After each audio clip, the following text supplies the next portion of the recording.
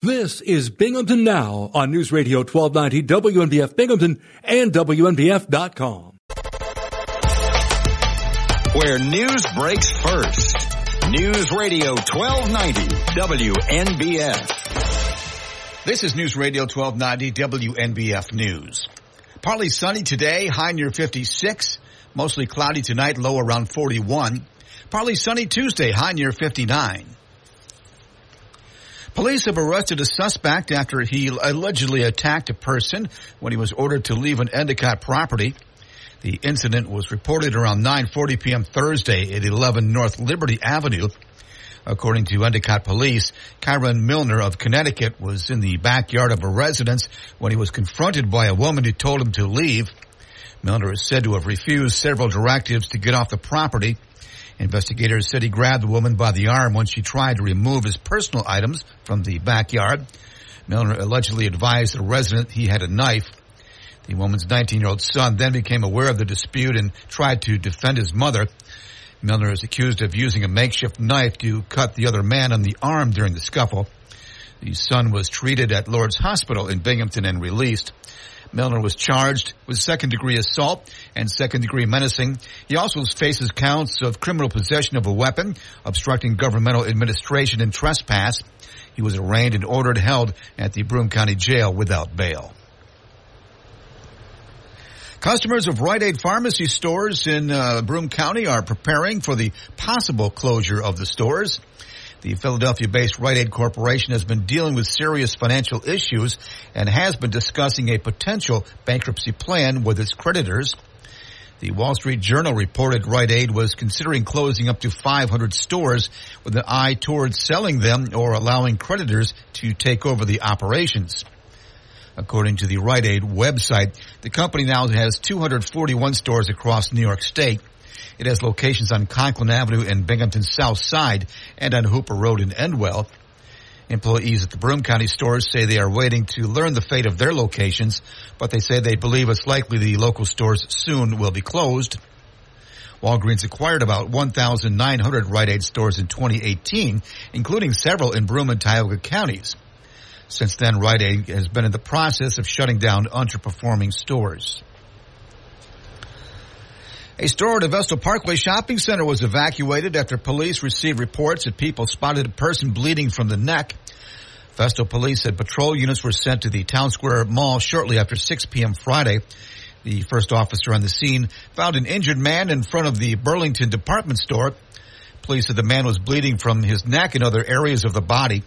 He would not talk with the officer but walked into the store. The officer noticed the man was holding a razor blade. The store was evacuated as a precaution, and police began to talk with the injured man. After more than 3 hours of negotiations, the man agreed to put down the razor blade and be evaluated by medics. He was then taken to a hospital for treatment.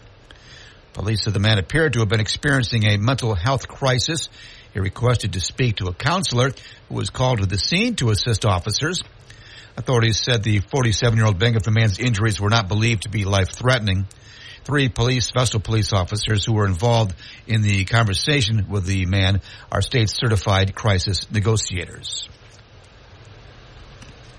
New York State Governor Kathy Hochul announced on October 6th that $6.7 million in funding had been secured to create 52 affordable rental apartments for 5 New York State areas in 4 cities, including Syracuse, Rochester, Wilmington, and Binghamton. The awards are provided through the New York State Homes and Community Renewal's Small Rental Development Initiative, providing the awards. The SRD supports the creation and preservation of multi-family rental developments with 5 to 20 apartments. Specifically for the Binghamton area, $784,000 will be allocated for new construction of 12 homes in 2 6-unit buildings on Munsell Street. The New York State Governor's Office notes that all apartments will be affordable to households earning 80% or less of the area median income. The Small Rental Development Initiative funds were awarded to not-for-profit organizations that own, develop, and manage small rental development housing. After a 3-day trial, a Broome County jury found Orlando Torres of Binghamton guilty of 2 counts of criminal possession of a controlled substance in the 3rd degree for possessing over 1/2 pound of fentanyl with the intent to sell, as well as 1 count of criminal possession of drug paraphernalia in the 2nd degree. On August 11th, 2022, the Broome County Special Investigations Task Unit Force executed a search warrant on an apartment at 65 Schubert Street in the city of Binghamton. Inside the apartment, police located Orlando Torres. The search resulted in the recovery of knotted wraps containing approximately 20 grams of fentanyl, a large amount of cash, as well as a digital scale. Torres, who has 4 prior felony narcotics convictions, faces up to 12 years in New York State prison when he is sentenced on November 6th.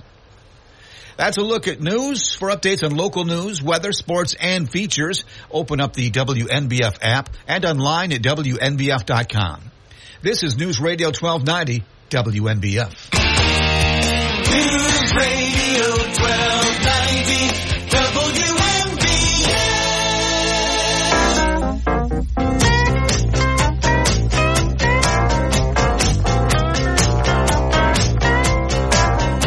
Bob Joseph, Binghamton Now, Monday, October 9th, 2023.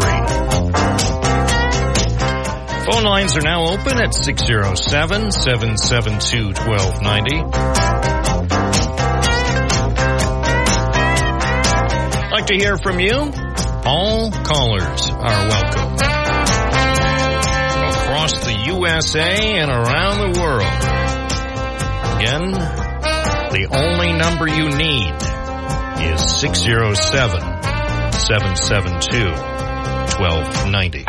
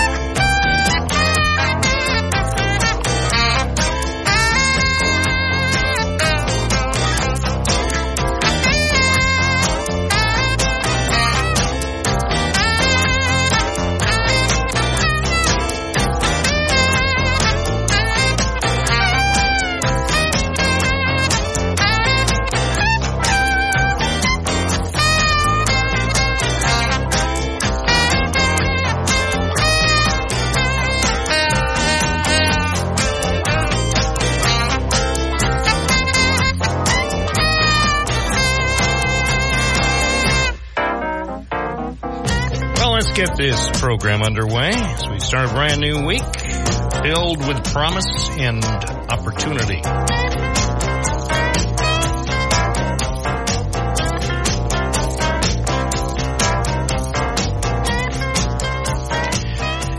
And let us know what you think about everything. We encourage you to participate. Remember, the program works better with more participants, so if you have thoughts, by all means, share them. Share them with us here at WNBF. 92.1 FM, 1290 AM, and streaming at WNBF.com.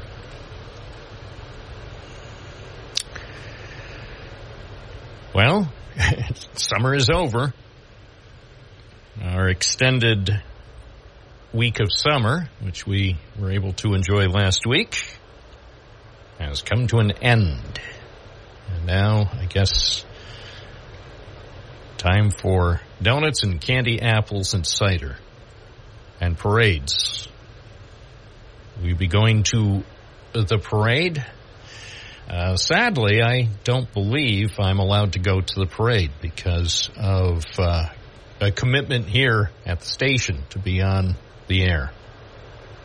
So if you go to the parade, you can certainly call in, give us updates from along the parade route. Maybe you're listening. I wouldn't be surprised. Some people are listening as they head to the west side, get set for a parade. I saw some units that I believe will be in the parade. I think a fire truck from Shenango Bridge. The Shenango Bridge is heading, I think, toward a staging area. So if you're getting staged for the parade and looking forward to the festivities that go with the annual event, you can feel free to call in. Let us know what it's like to be in a parade. Let's take a call now. Good morning, WNBF. You're on the air. What's your first name? Where are you calling from? Good morning, Bob. I was John from Binghamton. I was just checking to see if you were open today. No, we pre-record. It would be too much trouble for us to actually do a live program on Monday. Well, so this is recorded ahead of time. That's why we're not going to make any references to any current or breaking news. So I apologize in advance for people who usually like to hear about events as they happen, but sadly the program was recorded in advance for the host's convenience, so he could sit around all day Monday drinking coffee and eating leftover donuts. Well, Bob, I'd like to talk again about the battery hub, since this is so many millions of dollars of our taxpayer money is at stake. And again, the last thing we need is another billion-dollar bankruptcy here in the area in the name of economic development gone bad. I found out a couple of things. I've looked over the Federal Labor Standards claim lawsuit in federal court against IM3 New York, and the allegations are unbelievable. And it's interesting that Magnus, or IM3 and the principals and the executive at Magnus did file a notice of counterclaim, which now they've dropped. So apparently they have given up on the legal validity of their counterclaim, and the lawsuit will continue. Stunning allegations about fraud and misstatements by a gentleman who was a rainmaker. He was hired as a rainmaker, a financier to attract capital to IM3 and Magnus, and he was never paid. He was promised stock options. He's from Connecticut, so he has no local connection. Yeah, I think I remember talking to that guy a few times before he...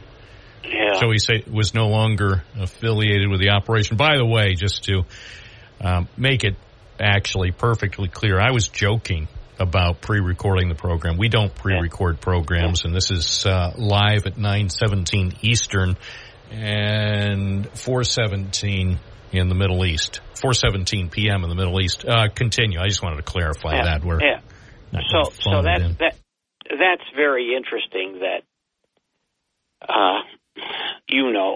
as far as this complaint and this person, he is alleging fraud, not just about the non-payment of the stock options, but generally speaking. So that's a cause for concern. And the next thing that I found out about, of course, Stanley Whittingham was on the board of this Australian penny stock, Magnus Energy, which owns 72% of IM3. He is no longer on the board of that company, but I find this very interesting that in June, he was elected selling that Nobel Prize luster to another penny stock lithium battery company. This one, a publicly traded penny stock in the U.S., a U.S. company located in Houston called Microvast. headed by an Asian gentleman. They've been in business for 17 years. They have manufacturing plants, I guess, in China, Germany. And they seem to be engaged in the same general lithium-ion battery business that IM3 New York is. So I think that might be a little bit of a tell that Stanley Whittingham has moved on to another lithium-ion battery company. Well, maybe behind the scenes there could be an effort to align the proposed battery hub in Endicott and Broome County with the people in Stafford, Texas. Maybe they would make a big announcement. I'm looking now. I had not heard of Microvast Holdings, but you're right. Founded in 2006 in Houston by Yang Wu, along with its Chinese subsidiary Microvast Power Systems.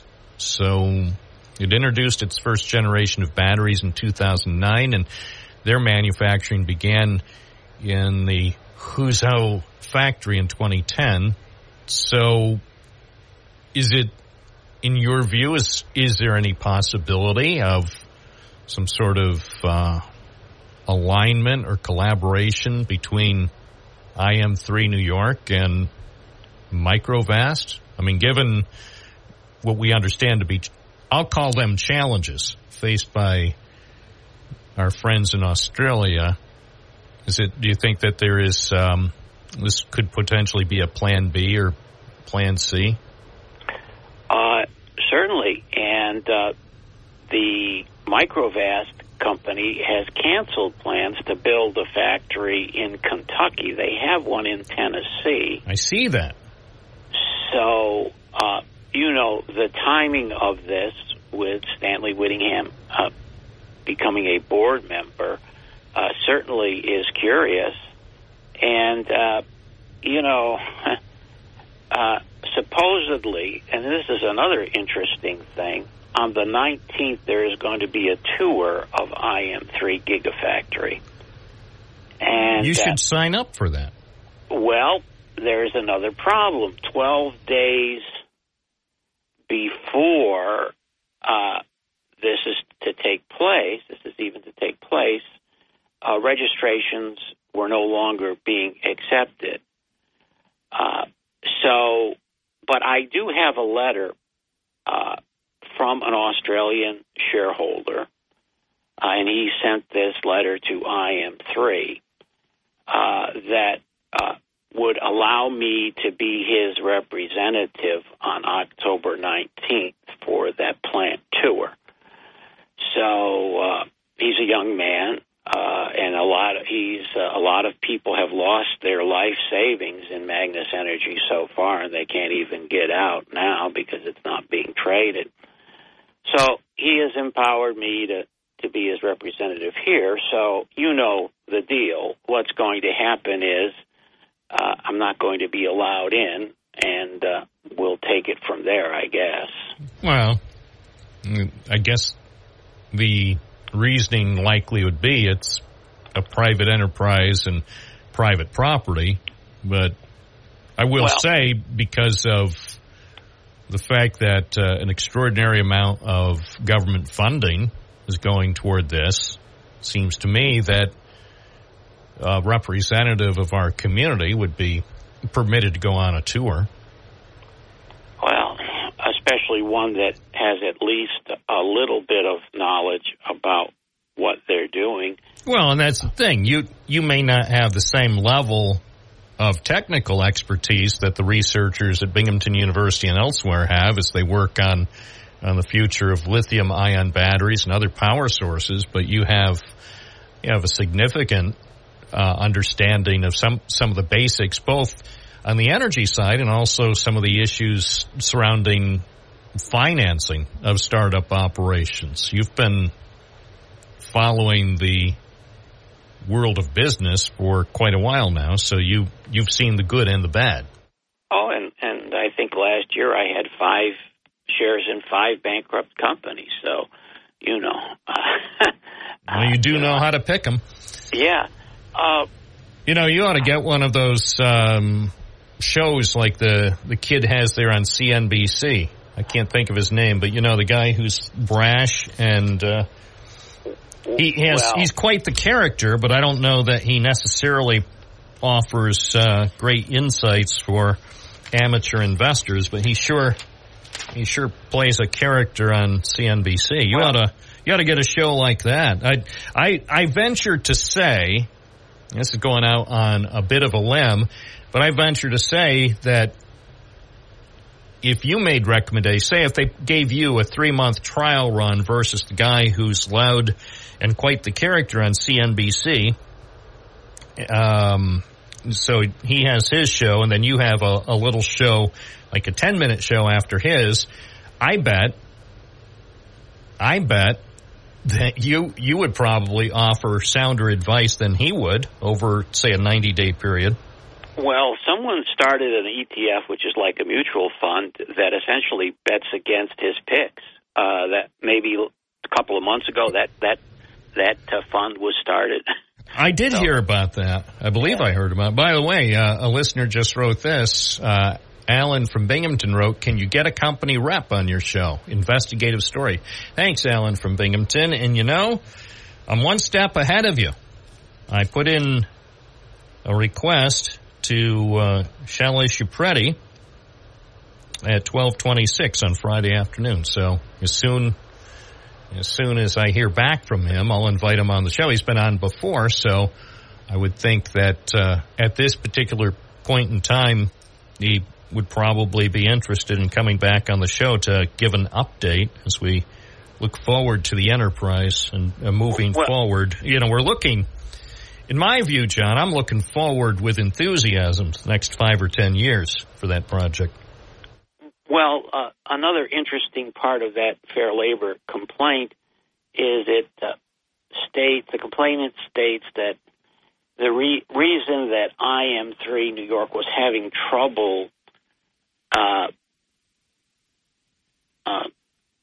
finding engineers is that they all wanted stock options, and So, I mean, in other words, what I'm saying is it's often painted as, oh, well, we need luxury apartments to attract people, or we need a zoo or an opera or a baseball team. Or a golf tournament. Yeah, but that is, if you read this complaint, that isn't the problem that IM3 is having in attracting engineers. All right, well, we'll see what happens. I'm anxious to hear about the big announcements that will be made in the next few days.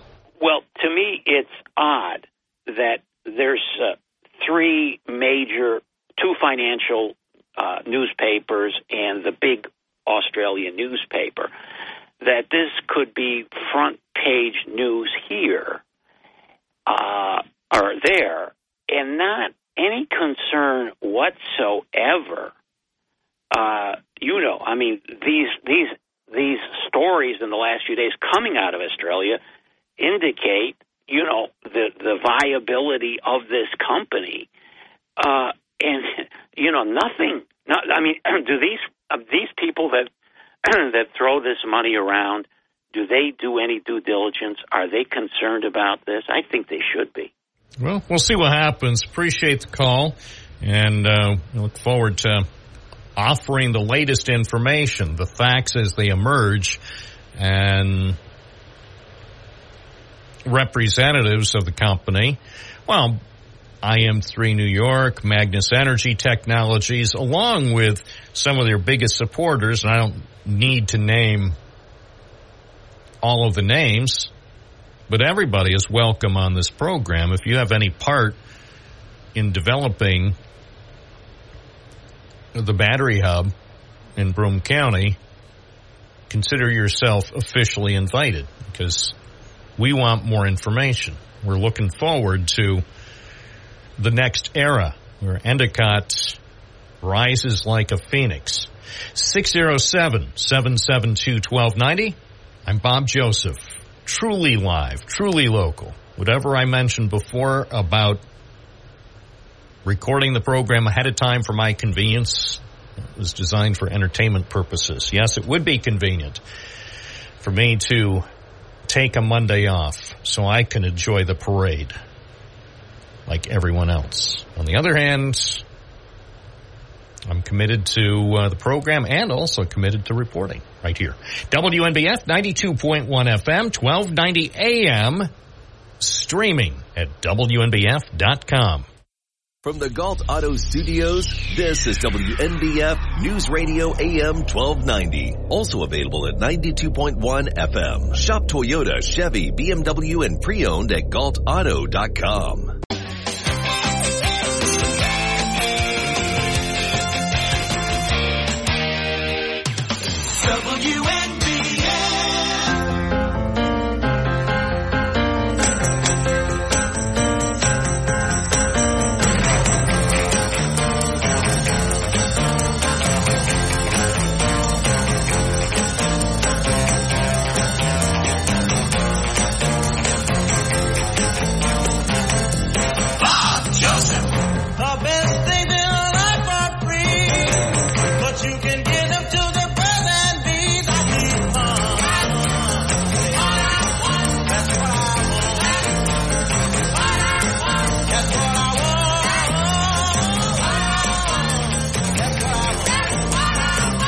.32 at WNBF. Your love give me such a thrill, but your love don't pay my bills. I need that's what I want. Now, we return to the phones. Dave and Vestal, you're on the air. Yeah, good morning, sir. Hey, getting back to our the speakership problem now we have with the House. We were talking about that last week, and you had a caller disagree with me saying that why should any of the Democrats vote to keep McCarthy in?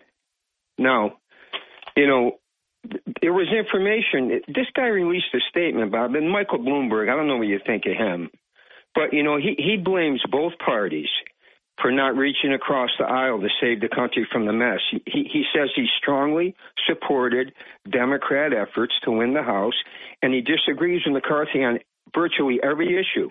But he was willing to stand up to take the party's right-wing extremists and take the heat.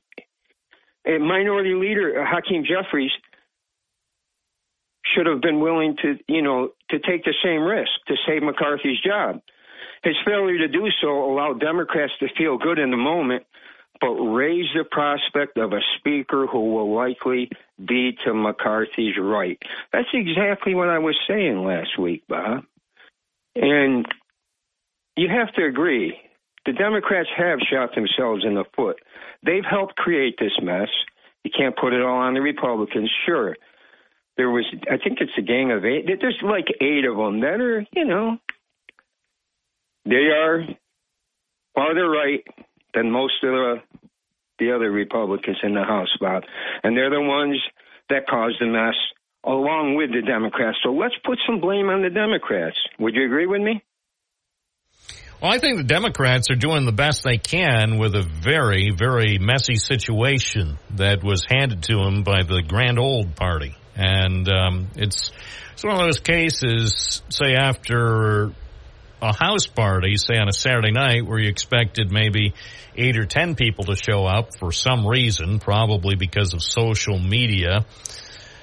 You wound up with maybe 100 or 200 places. So you wake up around 5 o'clock Sunday morning, and there are red plastic cups all over the place, and, well, you know the scene. Yeah, then everybody is expecting you to clean up the dump. I mean, the place was pristine at 6 p.m. Saturday, and then less than 12 hours later, you've got a horrific mess on your hands, and people expect you to be a miracle worker to have the place in shape by the time your in-laws get there at 2 in the afternoon. So it's I think that's what the Democrats face. It's a mess not of their making. For some reason, some Republicans and others think it's their responsibility to be the adults, call whatever it is you have to call to hose the place down and disinfect and mop up and try to get things right again. And unfortunately, it's not quite that simple. Hakeem Jeffries, to his credit, is a very well-educated leader of Congress, having graduated from Binghamton University. But even with all the life skills he learned here in Binghamton, particularly on State Street, he hasn't been fully equipped to really clean up this mess on his own. You know, Hakeem Jeffries will need help from Republicans. The more sensible Republicans who want to give Hakeem Jeffries and the Democrats a hand, I'm sure he'll gladly accept the help if they want to clean and disinfect the mess after the horrific party last week. Bob, even intelligent people make false statements. He says Democrats, we're about the people, not about politics. Well, that's not a true statement, because keeping McCarthy in helped the people because he worked with the Democrats, and you admitted that last week. So how is that for the people? That's a blatant lie. Correct? No. I'll tell you what needs to be done is for the Republicans, indeed. Not just one or two Republicans or six Republicans in the House. The majority of Republicans need to start working with Democrats to clean up the overall mess that started on January 20th, 2017. You know, we still haven't fully recovered from the mess that was made by a Queens real estate developer. You know, why, even now, I marvel that the American people would have turned over the keys to 1600 to a guy who had a not so pristine record as one of the best known real estate developers in New York City. It boggles the mind that we would put him in charge. Bob, you're still not going to admit that the Democrats are partly to blame for this mess. You're not going to admit that they're putting the people in the House in a precarious situation because they would not keep McCarthy, because he worked with them. But they shot themselves in the foot. Can you admit that they did the wrong thing? You frame these questions as though I've done something wrong.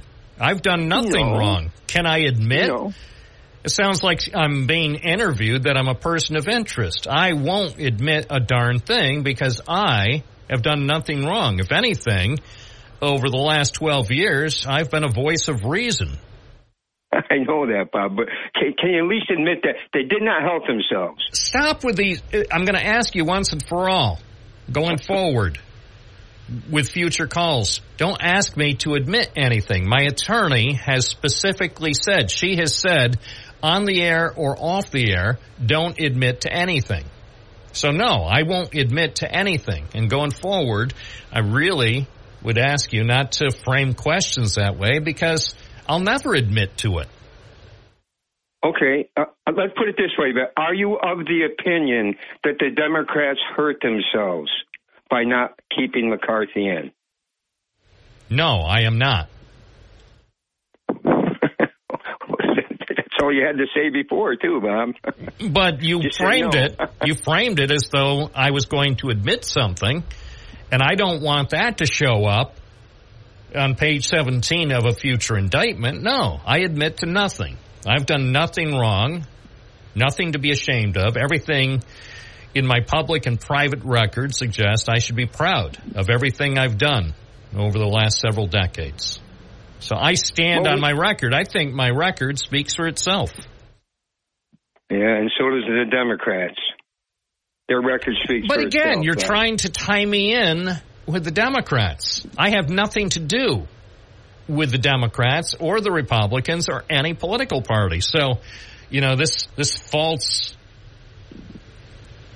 equivalency. I'm not a Democrat. I'm not a Republican. I am an American. I'm here solely to bring out the very best in a really terrific country. Okay, Bob. But it's so obvious. Anyone that argues against the obvious, what are we supposed to think of him? I don't know. I'm not arguing, so you must think highly of me. But if anybody wants to argue a different point than your worldview, you decide for yourself. You'll never get an argument from me. This isn't a worldview, Bob. It's just one point. Democrats hurt themselves by not voting to keep McCarthy in. That is a fact, and I don't hear people admitting it. Even Bloomberg admits it. He released that statement, Bob. Bloomberg has nothing to do with it. Bloomberg is a former Republican who, at the last check, was enrolled in the Democratic Party. For all we know, he's going to re-enroll as a Republican in the next couple of weeks and become a Republican presidential candidate, for all we know. You know, just because he's a billionaire doesn't mean he is the all-knowing, all-wonderful Bloomberg. Remember, this is the same person who wanted to ban your Slurpee. Or no, it wasn't a Slurpee, it was the Big Gulp. Whatever. He's the one who wanted to take away your right as an American to possess, or at least purchase, delicious, highly sweetened drinks in New York City. So you're defending him? I'm just bringing out his statement because... Well, again, he's entitled to his opinion. You make a statement from Michael Bloomberg, America's mayor. You make his statement of opinion sound like it's a fact. It's his opinion, and he's entitled to it, as are 8 billion other people on the planet entitled to their opinion. Let me ask you this, Bob. Did McCarthy work with the Democrats, yes or no? Yes. He did. Okay. Yes, he did. There's no doubt that Kevin McCarthy worked with House Majority or House Minority Democrats for the short time that he was the Speaker. And I commend him. Okay. You know, on the bright side, you know, let's be perfectly clear. Kevin McCarthy was not like that one guy, the House Speaker named Newt from Georgia. I mean, I'm not going to bring that up because we hear from Newt frequently on the award-winning talk show that is heard on WNBF from 3 to 6 p.m., Sean Hannity. I wouldn't be surprised if Newt Gingrich is on today's program. So I'm not going to excoriate Newt's record as Speaker of the House. So you agree that he worked with the Democrats, but you don't agree that any of the Democrats should have voted to keep him in to help their cause? No, I don't think they should have. Kevin McCarthy essentially had little, if any, power. We saw over the last several months that he was perhaps the most powerless Speaker of the House in history, at least in modern time. And it's sad. I feel badly for him.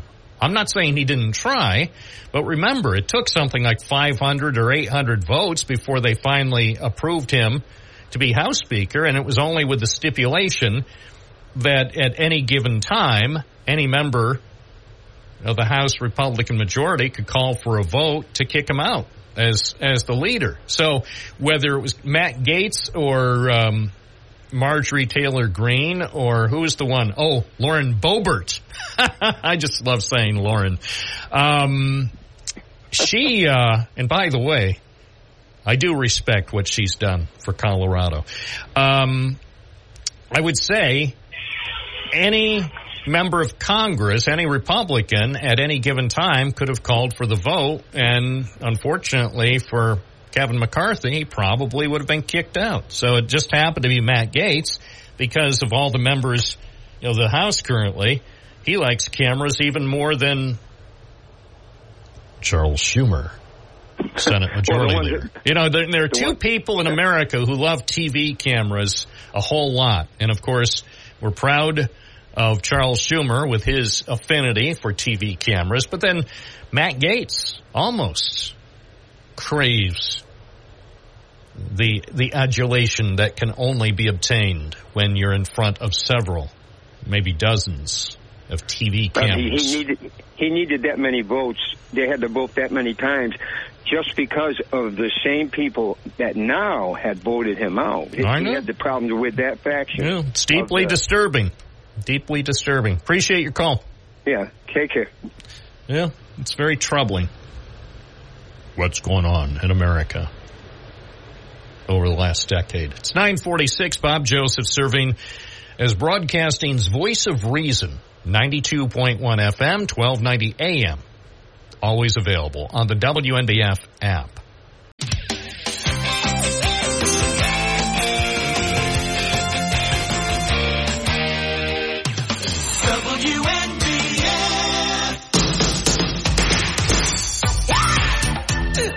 WNBF with Bob Joseph live, living color. Mostly cloudy today, 56. Cloudy tonight, 41. Partly sunny tomorrow, 59.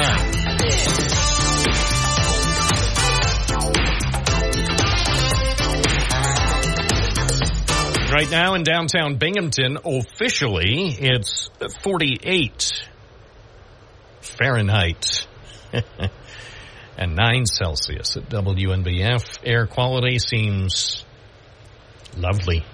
It's a great day for a parade. Everybody in the parade, as well as the spectators, will enjoy some of the cleanest air we've witnessed in quite a while. Air quality index is 25. That's good. Very good. It's actually supposed to get better today. It'll drop down to 21 AQI. So high quality air for high-quality people here at WNBF. It's Parade Day in America with Bob Joseph. WNBF 607-772-1290. We do this every weekday morning from 9 to noon. And then from noon to 3, it's Dan Bongino. Back to the phones we go. Good morning. You're on the air. What's your first name? Where are you calling from? Hey, good morning, Bob. It's Gary on the west side. Hello. Hello. So something's been bothering me, and I just wanted to get your opinion on this just because you know more about police work than I do. Thank goodness that child that was kidnapped was saved and found alive and all of that. But there was something that bothered me about what went on. From the way I read the story was that the parents were at the park, and the police or the state troopers, and I'm not trying to talk badly about police at all, but I'm just questioning. So they were there the morning that the gentleman drove up to the mailbox, put something in the mailbox, and drove away. And it happened to be a ransom note with his fingerprints on it. Thank goodness that he left his fingerprints on there. But so, Bob, my question was, why didn't the police stop that person? Who pulls up to somebody's mailbox that was, where the child was just abducted, put something in the mailbox routinely, right? No, it's not. At 4:20 in the morning. It was 4:20 a.m. And then they drive away, and the police watch this, right? And he takes off, and he's gone. Now, I was speaking with other people trying to get an idea on what could have happened, and someone mentioned to me that, well, maybe they didn't want to go after him because if he was the one that did abduct her, then, he wouldn't tell where she's at, and then they're screwed. But I was thinking also, don't we have drones and stuff for, this purpose? Couldn't they, if they didn't want to follow him, shouldn't they have followed him at least in a vehicle? Or maybe if they didn't want it to be obvious, they could have had a drone there, they'd have to think about this foresight. And then the drone could follow the person to wherever they were going. Why do you think they didn't stop him when he put that in the mailbox?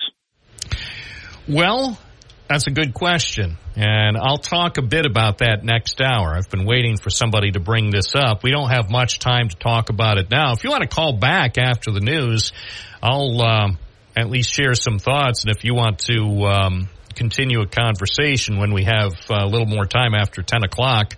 I think this is an important topic that, believe me, it's under investigation. But if you want to call back after the news, we can talk about it some more, because it's you will hear more about this. All right, fair enough. Thank you.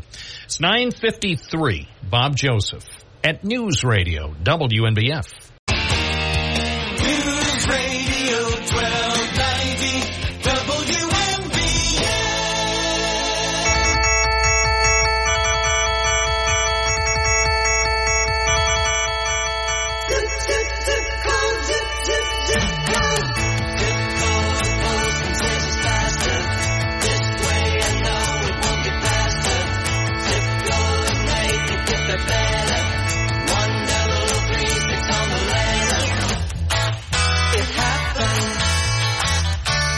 New York City. It happened in New York City. I remember it well. That's as far as I can go, though. I do remember it well, and it was nice. Great memories of New York City. Great memories, and some of those may, in fact, come out in my future book. I hope you enjoy it. I hope you buy it. Insights into what's happened in Binghamton and elsewhere, including New York City. It could be a chapter. Things that have happened in New York City. More is happening on this Monday. Stay tuned. I'm Bob Joseph, live and local here on News Radio WNBF. This is News Radio 1290 AM, WNBF Binghamton. Now on 92.1 FM, W221 EJ Binghamton, a Town Square media station. Where news breaks first. News Radio 1290 WNBF. This is News Radio 1290 WNBF News. Partly sunny today, high near 56. Mostly cloudy tonight, low around 41. Partly sunny Tuesday, high near 59. Police have arrested a suspect after he allegedly attacked a person when he was ordered to leave an Endicott property. The incident was reported around 9:40 p.m. Thursday at 11 North Liberty Avenue. According to Endicott police, Kyron Milner of Connecticut was in the backyard of a residence when he was confronted by a woman who told him to leave. Milner is said to have refused several directives to get off the property. Investigators said he grabbed the woman by the arm when she tried to remove his personal items from the backyard. Milner allegedly advised the resident he had a knife. The woman's 19-year-old son then became aware of the dispute and tried to defend his mother. Milner is accused of using a makeshift knife to cut the other man on the arm during the scuffle. The son was treated at Lourdes Hospital in Binghamton and released. Milner was charged with second-degree assault and second-degree menacing. He also faces counts of criminal possession of a weapon, obstructing governmental administration, and trespass. He was arraigned and ordered held at the Broome County Jail without bail. Customers of Rite Aid pharmacy stores in Broome County are preparing for the possible closure of the stores. The Philadelphia-based Rite Aid Corporation has been dealing with serious financial issues and has been discussing a potential bankruptcy plan with its creditors. The Wall Street Journal reported Rite Aid was considering closing up to 500 stores with an eye towards selling them or allowing creditors to take over the operations. According to the Rite Aid website, the company now has 241 stores across New York State. It has locations on Conklin Avenue and Binghamton's South Side and on Hooper Road in Endwell. Employees at the Broome County stores say they are waiting to learn the fate of their locations, but they say they believe it's likely the local stores soon will be closed. Walgreens acquired about 1,900 Rite Aid stores in 2018, including several in Broome and Tioga counties. Since then, Rite Aid has been in the process of shutting down underperforming stores. A store at a Vestal Parkway shopping center was evacuated after police received reports that people spotted a person bleeding from the neck. Vestal police said patrol units were sent to the Town Square Mall shortly after 6 p.m. Friday. The first officer on the scene found an injured man in front of the Burlington department store. Police said the man was bleeding from his neck and other areas of the body. He would not talk with the officer but walked into the store. The officer noticed the man was holding a razor blade. The store was evacuated as a precaution, and police began to talk with the injured man. After more than 3 hours of negotiations, the man agreed to put down the razor blade and be evaluated by medics. He was then taken to a hospital for treatment. Police said the man appeared to have been experiencing a mental health crisis. He requested to speak to a counselor who was called to the scene to assist officers. Authorities said the 47-year-old Binghamton man's injuries were not believed to be life-threatening. 3 Vestal police officers who were involved in the conversation with the man are state-certified crisis negotiators. New York State Governor Kathy Hochul announced on October 6th that $6.7 million in funding had been secured to create 52 affordable rental apartments for 5 New York State areas in 4 cities, including Syracuse, Rochester, Wilmington, and Binghamton. The awards are provided through the New York State Homes and Community Renewal's Small Rental Development Initiative, providing the awards. The SRD supports the creation and preservation of multi-family rental developments with 5 to 20 apartments. Specifically for the Binghamton area, $784,000 will be allocated for new construction of 12 homes in 2 6-unit buildings on Munsell Street. The New York State Governor's Office notes that all apartments will be affordable to households earning 80% or less of the area median income. The Small Rental Development Initiative funds were awarded to not-for-profit organizations that own, develop, and manage small rental development housing.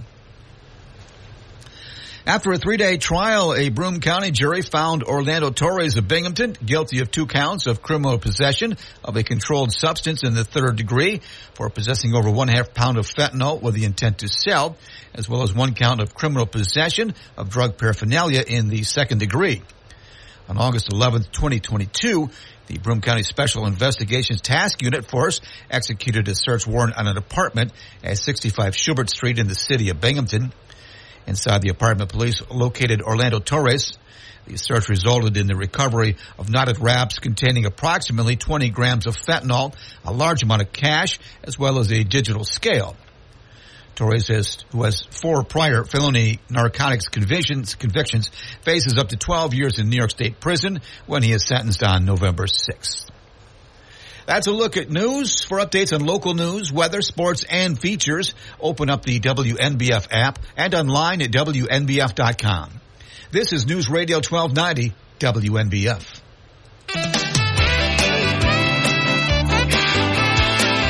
News Radio 1290, WNBF. This is Bob Joseph. Monday Morning Live, 607-772-1290. Call in if you'd like to talk on our program. This is Binghamton Now. I could feel at the time there was no way of knowing for me till the night. You can't say where it's going as free as the wind. Why the sea on my side is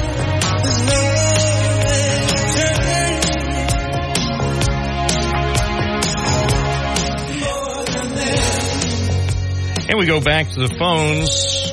Gary from Binghamton's West Side rejoins us. Welcome back. Good morning, Bob. Yeah. So just a quick recap there. The child was kidnapped. The parents were at the state park looking at her. It's early in the morning the next day. And I believe that there were state troopers at the house, but whether state troopers, local police, whoever, they were at the house while at 4:20 in the morning, a car pulls up to the mailbox, puts something in the mailbox. They witness this. It drives off. They go out to see what it is. They find out it's a ransom note, and then they send it to the crime labs, and like 12 hours later, they determine, they get the fingerprint, and then they go and they identify the person. They go to his house, and they capture him, and they find the girl, thankfully. And my question was that how come the police did not stop the car or at least try to follow the car? and see what it was. I mean, it could have been the newspaper being delivered in the morning. That's my guess. And then the other one was that somebody had mentioned to me that they didn't want to stop that guy because if he was the kidnapper, he might just clam up and not say anything, and then they wouldn't know where the girl is. So what's your insight? Well, I don't know anything more than has been reported publicly. I will say, right, and I can't say with 100% certainty, but I'm virtually certain every aspect of this investigation is going to be closely scrutinized, not just internally by the state police, but possibly by outside entities, and I think it should be. This was a high-profile case, and it's fortunate that the kidnapped girl was found and the suspect was taken into custody relatively fast. However, having said that, and I'm choosing my words carefully because I don't know all of the circumstances, but I would say just generally, and this is why questions are being raised appropriately, generally, I think state police most likely would have recommended if a trooper saw someone leaving anything in the mailbox at the home of the family, that person be detained and interviewed at once and not allowed to go any further. Now, as to whether the person would cooperate and say, okay, you got me, and if you look in the mailbox, you'll see what I just put in there 15 seconds ago as a ransom note, so you got me, and I don't see any way I'm getting out of this, so I'll tell you where the girl is, and fortunately she's okay. And then, and again, this is all hypothetical, and the girl potentially could have been reunited with her family, and the investigation could go on from there with the guy in custody and the girl back with her family sooner. But having said that, I don't know all the details. It just seems to me that normal police procedure and protocol would suggest that you detain the person at once. I can't believe, in the absence of additional information, I can't believe that there would be a police, unless, another thing they have with technology, if they were able to, they have these things that cops can shoot like they're little darts and attach to a vehicle, so that then they can track the vehicle. Now, I don't know how far away the trooper was to the man who dropped off the note and then drove away, but if he was close enough, he could have used one of those, and I don't know that state police have those little devices. They're relatively new. But there are a lot of things, as you suggest, that could have been done. Now, whether they should have been done, I don't know. And I don't doubt at some point the state police may release at least a conclusion of their review of procedures in this investigation. And unfortunately, they may issue a statement, probably in the form of a short news release, that says, we reviewed all aspects of the investigation into the kidnapping of the 9-year-old girl. And although some people have raised questions about certain aspects of how the state police handled different portions of this case, as a whole, we believe our troopers and investigators followed proper procedures, and therefore the child was reunited with her family and a suspect was taken into custody. So may require an outside investigation by the Attorney General's office or someone, because I think it's appropriate. And again, I'm choosing my words very carefully. I'm not blaming anyone. I didn't say anyone made a mistake. Maybe no mistakes were made. Or possibly, maybe mistakes were made. I don't know. Either way, we can always learn. And after a high-profile case, there always is, with law enforcement and other other government entities or even private entities, there's always a review, at a minimum, a cursory review. In this case, given the fact that it received nationwide or even world attention, I'm sure they're going to investigate it closely. As far as what information the state police will release about their review of the case, we'll see. I will say New York State Police, as a rule, are reluctant to release much information about anything, even when it doesn't involve their members. So, we'll see. I mean, the state police have an opportunity here to actually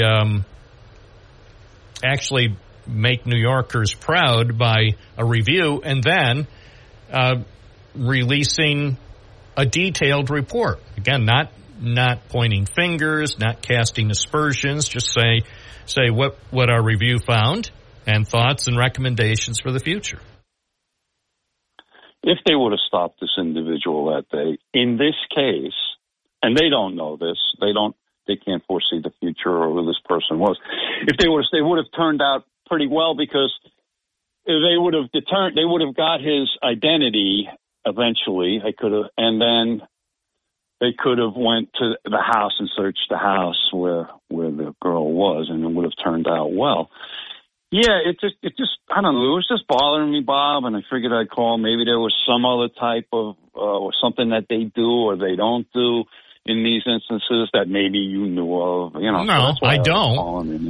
No, it's interesting, and I haven't spoken, and maybe I will, but I haven't spoken with any current or former law enforcement people to get their take on it. And I might, because I know people who are in the police business, either are currently or have been over the years, including investigators. I know that they'll have some thoughts about this, and maybe they'll have insights that I personally don't have. But again, I think there are legitimate questions about how it was handled. Fortunately, it ended well. But what if it didn't? Right.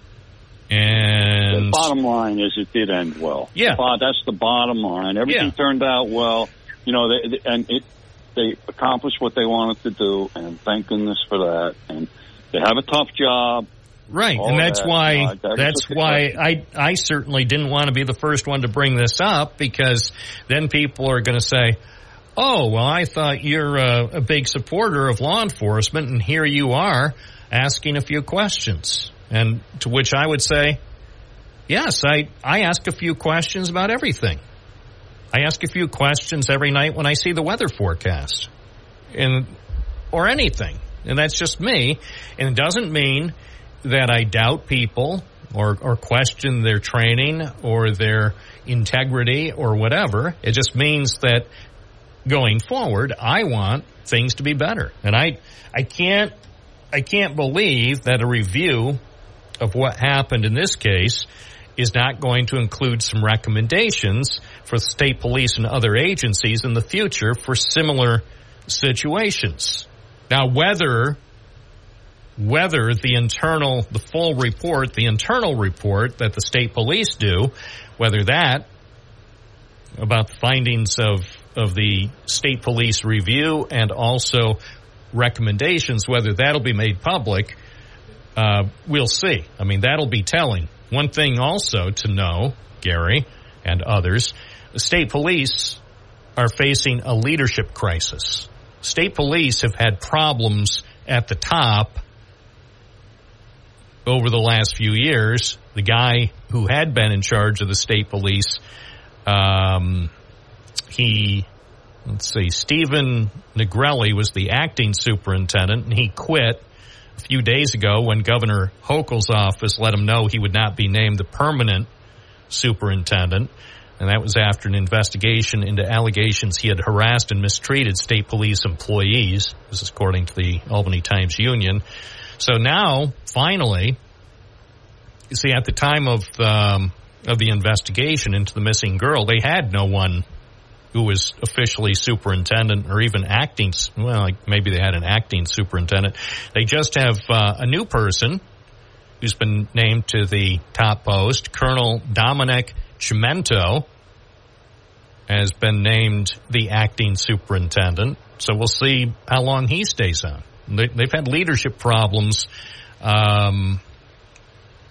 for at least the last couple of years. Another superintendent, Kevin Bruin, left the job 2 weeks after Hochul confirmed her office was examining allegations that he had shielded a former employee from internal complaints due to their close working relationship. So there are problems at the top of the state police. And here's the final paragraph in the Albany Times-Union story. Current and former state police members told the Albany Times-Union they believe the governor may look outside the agency for a permanent superintendent and that she could be interested in appointing the first female leader of the agency. So again, the people who've been appointed to the top of the New York State Police in recent years have had, shall we say, some problems. And so, and I'm not saying that the issues at the top have a whole lot to do with what's going on with routine day-to-day operations at the troop level or with BCI, Bureau of Criminal Investigation, but that uncertainty at the top certainly doesn't help. Well, I hope they get that all worked out. Well, I do. They're very important to our society. They're tremendously important. And absolutely. I have high regard for the Division of State Police. Most people do. Well, and in a typical week or a typical month, I'm sure I would say I interact with troopers on a semi-regular basis, sometimes investigators, or sometimes even the major who's the commander of Troop C in Sydney. He was just on the program. And, of course, I also interact with their public information officer. She and I, we don't speak necessarily every week, but it all depends on what's going on. So, we do have a good working relationship. But I also think that all current members of the state police, whether they're troopers or investigators or members of specialized units, would say, and I don't know if they certainly can't talk about this publicly, but they might tell me privately, that they would be pleased to have a thorough review of how this was handled, not to criticize anybody, but to find ways to do better in the future, because unfortunately there will be a next time where somebody is missing, and time will make a difference in having a successful outcome. Yeah, I agree with that. And, Bob, for all of those who wanted to defund the police and all of that, my thought always about that was people really who want to defund the police, they never really needed the police to help them at a certain time. When you've had trouble in your house or whatever and you need the police to come, you are so thankful that when they do come and help you out. Absolutely. And I've had a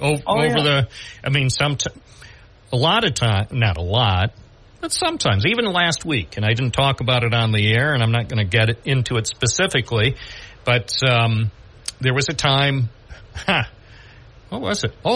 As recently, I think, as last Friday, where I was doing a story, and somebody wasn't happy with me reporting a story. First of all, it turns out I don't think the guy was even involved in the story, but he just happened upon me. A civilian? Yeah. This is a civilian? Yeah. Okay. Yeah. A person who, and I never saw the guy before, and my guess, we didn't hit it off. We'll put it that way. So I was doing my job, taking pictures and video at a site to update a story, and this person, who to the best of my knowledge has nothing to do with it, starts to interact with me. And I didn't, as they say, I didn't start it. I didn't ask, hey, who are you? I didn't have a chance. I was going to ask because I didn't know who this person was. And I thought it might be, in fact, someone I was trying to reach to get more information about the story. But I could quickly tell this guy wasn't the person I was hoping it would be. This guy was someone who just, we'll say on Friday morning, seemed to have an anger management issue, and so started threatening me. And it's like, I don't really need that to start my day. But as it turns out, a patrol car for a local agency, a well-known local police agency, happened by, and I waved the officer down, and I said, could I have a word? And I explained to him just briefly what was going on and the fact that this person I didn't know had threatened me. Basically, he said, I'll clean it up. He said, basically, it's people like you who get bleeped up. And I don't want to get bleeped up while I don't know exactly what he meant by it, but it didn't sound like it would allow me to come in here and do the program that day if he carried through on the implicit threat. So I told the officer who I was, and the officer went over to have a chat with the guy to explain the way the world works in America. And I went on with my business, but I was glad the officer happened to be in the neighborhood, so I didn't have to find out exactly what the angry young man meant by people like me get bleeped up. He was quite angry. Yeah, Bob, I'm surprised that doesn't happen to you more often because you show up to crime scenes and stuff like that. And I'm sure it has happened many times in the past. I can't tell you. And actually at that same location, location about 3 weeks ago, a car full of people who were not enthusiastic about local reporters were there. And I wouldn't be surprised that one or more of those people may have been persons of interest in a story that I had covered about a shooting the night before. And although I didn't have a vehicle description or any description of persons of interest, but based on their behavior, I thought of the 4 people in the car, one or more of them could have been persons of interest, and I had to operate under I'll say the presumption that they had maybe guns and knives and other weapons. Now, fortunately, and that also started off poorly, but after 5 minutes of conversation, we actually hit it off. You know, my theory, I tried to calm them down. Well, I did. I tried to de-escalate. They didn't like you. Okay. Talking, right. Giving them my card and explaining why I was there. Showing that you're human. Yes, and actually showing some concern for them too, which I am concerned, even if they were persons of interest. I'm just a reporter. I'm not out there obtaining information for the authorities. I'm doing an investigation, yes, for the news. I'm not doing an investigation for the police. And, and after, again, I'll tell you, the first 2 or 3 minutes of that interaction with these 4 people in the car at a previous crime scene, it was unpleasant. And some would say perhaps a little scary because you don't know. Things can go sideways fast. Oh, yeah. When I'm out reporting, I have a notebook, a pen, and my phone. That's what I have. No, you don't believe in guns, Bob. No, I don't. Before, but I know. I've had this conversation with many people. Jeez. Many people say, but Bob, don't you know? And I say, yeah, I know. And I try to make the right choices. But hey, you never know. You really don't know. It's I already had. Stay safe out there, Bob. Stay safe. That's what I'm doing. And again, I appreciate. Bulletproof vest. Well, it may not be a bad idea. I have to call my friends at Kevlar to see what they have in my size. It's 10:31. Bob Joseph, always asking a few questions. If I'm in your neighborhood and you want to say hello, say hi to me, if you wish. if you wish. 607-772-1290. It's Monday morning. From the Galt Auto Studios, this is WNBF News Radio AM 1290. Also available at 92.1 FM. We sell the ultimate driving machine at Galt BMW. Cashback is not...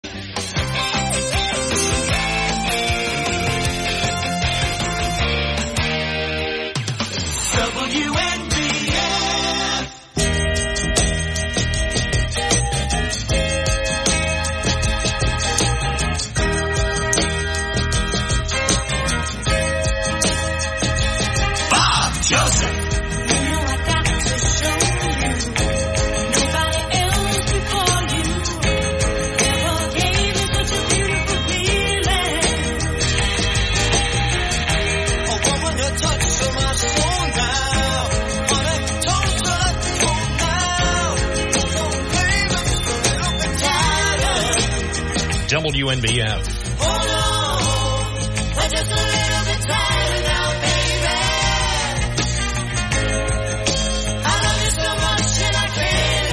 Back to the phones. Vinny in Binghamton, you're on the air. Hey, Bob, good morning. Hey, I heard you and Gary talking, so I thought I'd chime in on the whole abduction thing. You know, this is what I think. I think what happened is once this happened, once the police force, state police, got as much information as they got, I think probably they set up surveillance for ransom note. I think they probably put 2 cameras around the mailbox. Once this person drove up at 4 a.m, they got a shot of their driver's license, and then they went after the envelope. And so once they got the envelope, hey, we got the driver's license. This goes back to this person, blah, blah, blah. Okay, we got that. All right, let's run that. Let's see if we've got fingerprints. Then they got the fingerprints. Boom, they got the guy. That's how I think it went on. Well, they didn't say that. If they made it sound as though it was just incredible police work and luck that there happened to be a fingerprint on the note. They didn't make any reference that we had a surveillance operation underway and set up multiple cameras and license plate readers. Now, here's what I would have done. And again, state police don't need my advice, but say if I was in charge of the investigation, I would set up surveillance. I would set up multiple cameras, including a small one, undetectable at the mailbox, but still close enough that it would have gotten a picture of the person, and maybe his face was covered, maybe not. Also, cameras on either side, so you would get at least one clear shot of the license plate, and if it was a car in New York, front and back license plates. And I also, at both ends of the street, I haven't looked up, actually. I'm surprised I haven't looked up the street and the address where this happened, but I haven't. Either at the end of the block or whatever, license plate readers. So the license plate readers would have kept track of every vehicle coming and going. And then also, I would have at least one officer, if not more than one, on the street, and then one maybe if there was a house across the street or next door. And also, outside of a short perimeter, like, say, 2 or 3 blocks away, so when there was a suspicious vehicle that came and somebody delivered a potential ransom note, then I would have one of my investigators follow that vehicle at an appropriate distance to track the person. Now, maybe they did all this, but the only thing that I've heard mentioned was the breakthrough thanks to, I think it was, I don't know if it was a fingerprint or a thumbprint that was in the database because the guy previously had been in trouble possibly for driving under the influence. So maybe the police did a lot more than we know. I'm sure they did. But so far, Governor Hochul and state police authorities haven't indicated anything, as far as I know, beyond the fingerprint. Well, you know, you've got to be very careful on what you release. I think our police force, I mean, and I'm sure you agree, we've come a long way since Sarah Ann Wood. Do you remember that in the early 90s? Yes, I do. Oh, okay. We've come a long way. So what you release, you've got to be very careful because there's too many crackpots. Oh, geez, if I do that, that's right. They do this. They put that. I can't do. You've got to be very careful because I don't know if you remember, but I was watching a documentary on the Night Stalker. And it's so funny. Some of it has to do with Dianne Feinstein, who just passed away, because we had just gotten done with the Hillside Strangler, and then the Night Stalker came up. So one of the things that was so great about that at the time was the police. The one thing they did not release was this guy was wearing these Avita sneakers and all these killings, and it kept coming up. So what happened is a killing happened not in Los Angeles, it happened in San Francisco.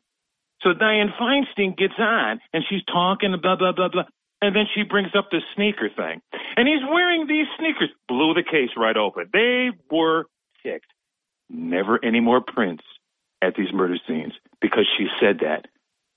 Blew the whole thing, Bob. They're like, oh, my God. And he goes, we never found a print ever again after meaning that the killer was watching. He was watching TV. Well, okay. But here's the thing.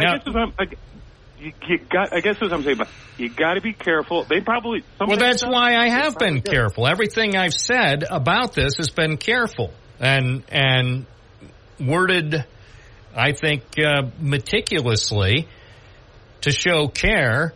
That we don't know what we don't know, and it's appropriate. In fact, it should be incumbent on the state police and maybe even an outside agency. I know police agencies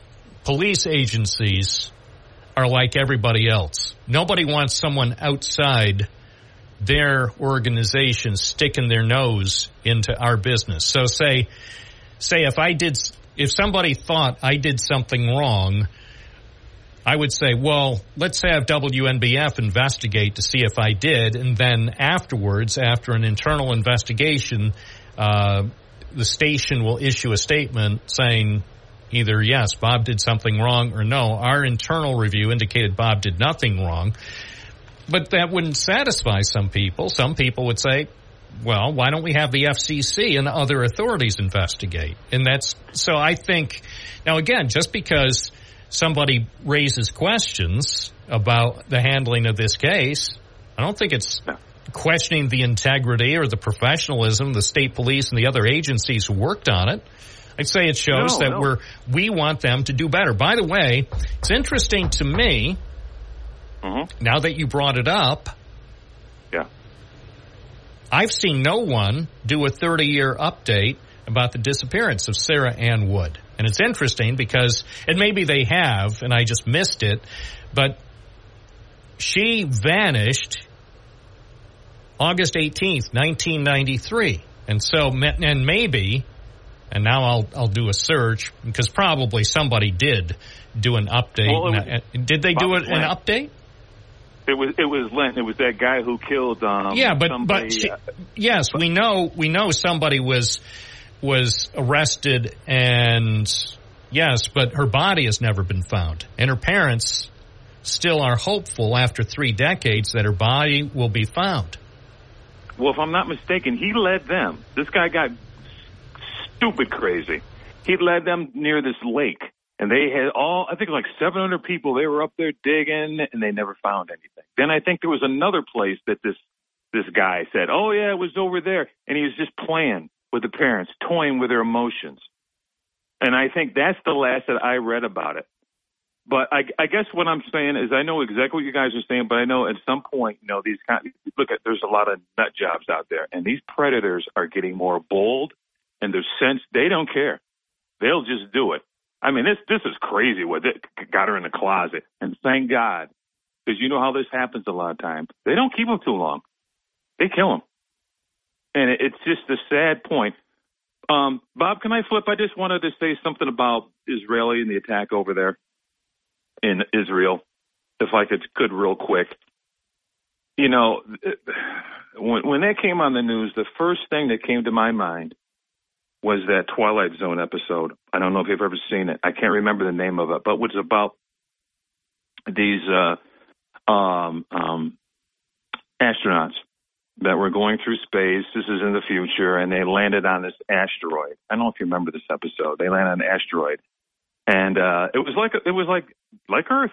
Had air, water, you name it, and it had like cars and it had like they landed on this like farm area, but people were like statues, and they heard a band playing. They ran into town, and there was a band going on, but everybody was like a statue. And then finally, as they ran out to go someplace else, this guy turns around. He was like the caretaker. It was like a cemetery. And so, make a long story short, he finally had to kill him, but through wine. And they said, "Why did you do it?" And his thing was, he goes, "I'm the caretaker. I'm supposed to protect the people here." But there was a saying that where there is man, there can be no peace. It was a powerful episode, just like a lot of those Twilight Zones and the message that they had. You ask yourself, what in God's name is going on over there? Actually, in the world. Why would you attack these people? Where do you think you're going to go? What do you think you want to do? And just like North Korea, getting all these bombs. Why? What's going on? And then you think of North Korea. I swear to God, I've told somebody this. I said, if this guy tries to become more westernized and open up his borders in North Korea, those that are in power with him, they'll shoot him. They'll kill him. Well, because they want to hang on to power. We'll see what happens. It's unfortunate. I don't understand the violence at any level. I don't understand violence in Binghamton. I don't understand the violence in the Middle East. I don't understand the violence in Ukraine. Will note, I see that a search does, in fact, prove that I was wrong. Somebody, at least, did a 30-year update on the disappearance of Sarah Ann Wood. Sean Mills from the Daily Sentinel in Rome, New York, did a piece on August 17th, and his story starts, 30 years have passed since 12-year-old Sarah Ann Wood was abducted near her home in Herkimer County, and the search for her remains has never stopped. The people doing the actual investigating may have changed, but their commitment to bringing closure to the case is as strong as ever. So I just missed it. I didn't realize until her name was just brought up that 30 years have passed since the 12-year-old girl disappeared near her home in Herkimer County. And yes, she was taken by Lewis Lent Jr.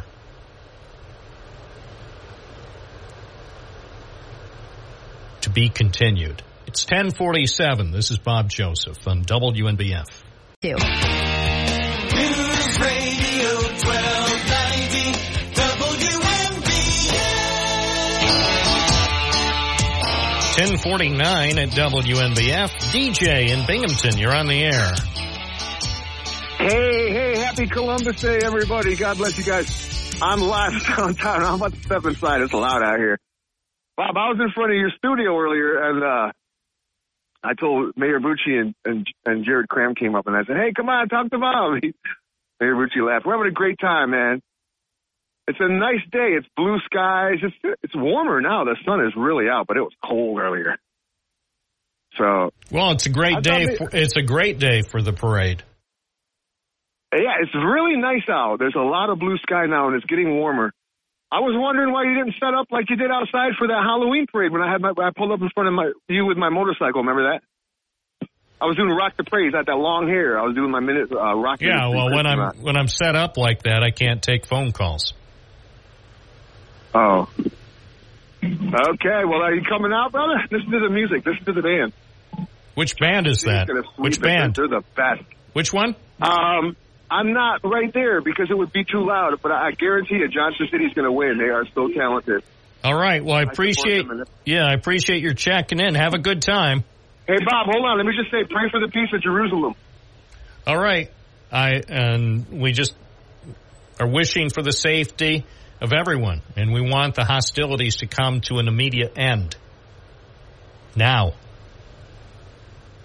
No one else needs to be injured or killed. Peace. Give peace a chance. It's 10:51. I'm Bob Joseph on WNBF. News Radio 1290 WNBF. 10:55. Bob Joseph live, WNBF. Beverly in the town of Dickinson. Hello. Hey, what's up? When is he going to start taking the walk bridge down? I've been looking forward to it. Yeah, it's going to happen sooner than you think. I know today's the 9th. I know that, but I just want to be prepared so I can make sure that I get a good night's sleep. Yeah, you're going to hear it. You'll enjoy. You'll enjoy the sonic effects. I didn't realize that it was a problem. You know, I mean, I didn't know there was any traffic on there or anything. You know what I mean? Yeah. Well, they finally decided enough is enough, so it'll be coming down soon. Okay. Yeah. Okay. How you doing? I'm doing well. Had a great weekend. Looking forward to a busy week. So stay tuned. Okay. I was going to go through Newark Valley, but yeah. Well, I was too. I didn't make it. Hey, I got to run. Okay, honey. Thank you. And we've got more coming up next hour. Bob Joseph live in living color, WNBF. Hi. WNBF.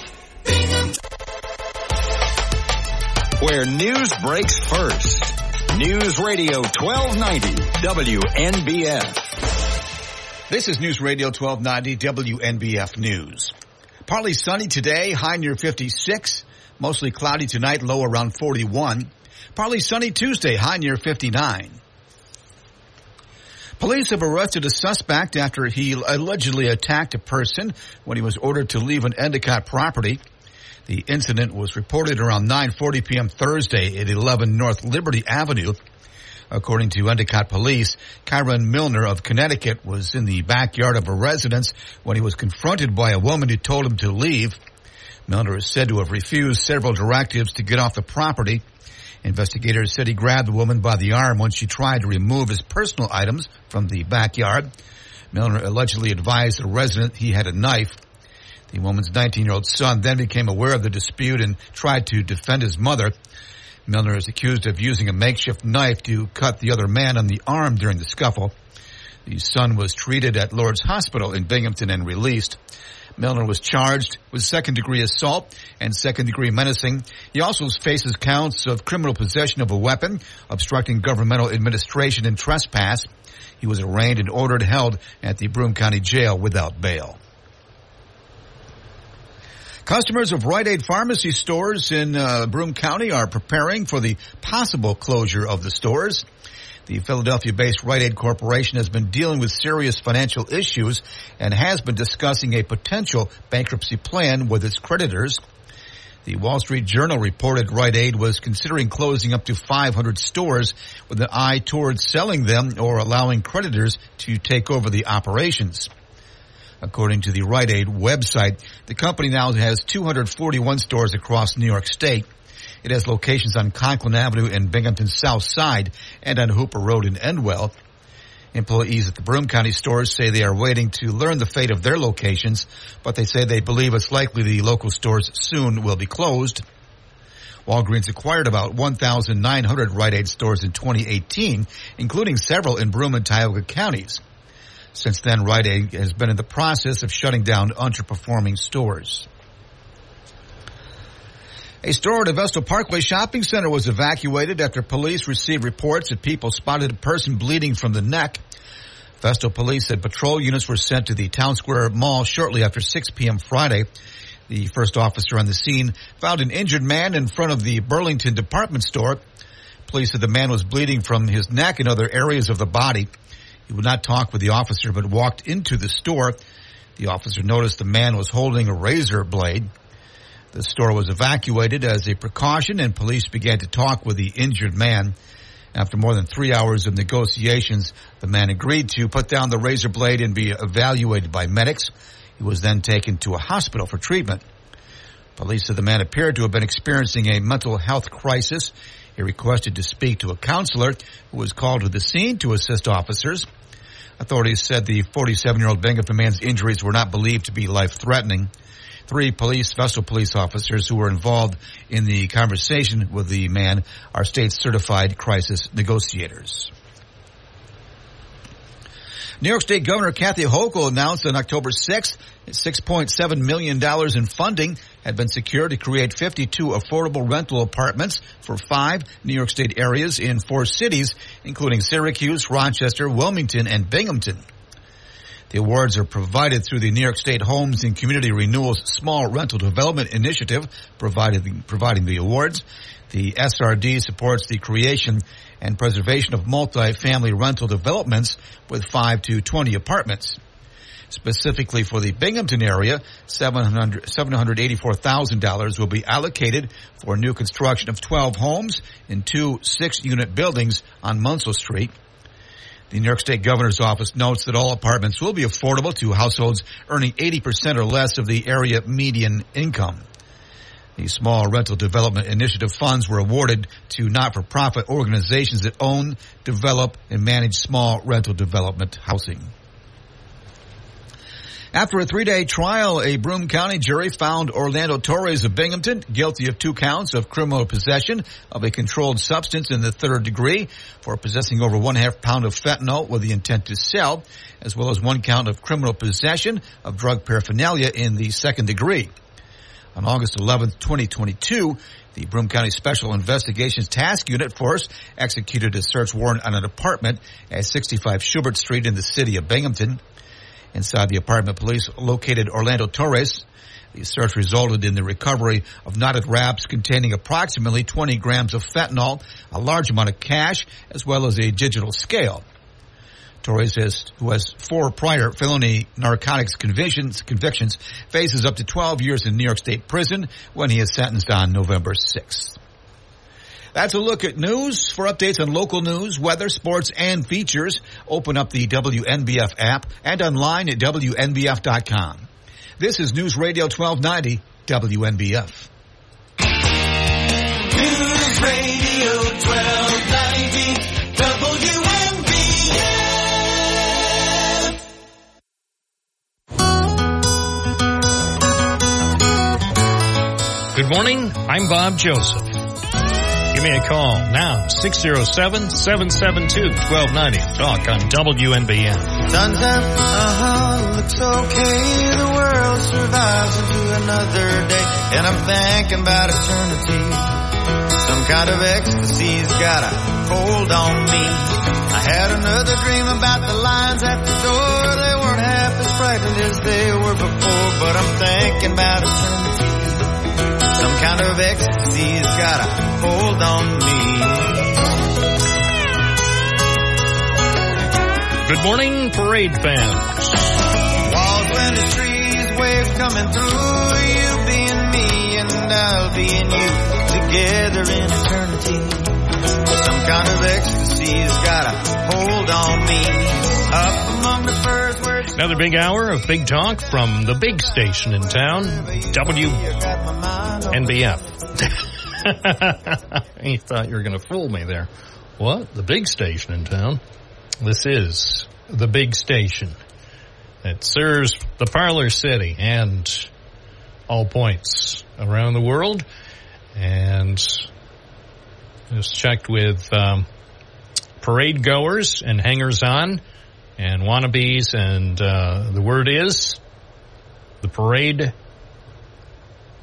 went well. Everybody seems happy. And that's important. Everybody seems happy. And if they seem happy, that means they are happy.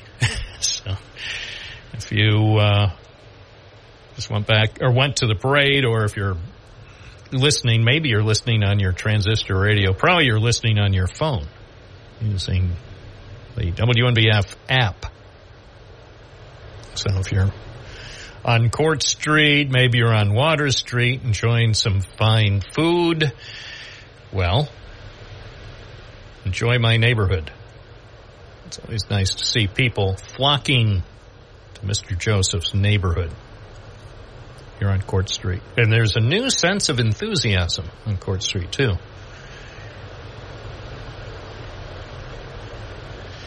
What else is going on? Let's see. Oh, WNBF.com. I haven't seen what they're about today. WNBF.com, my favorite website of all time.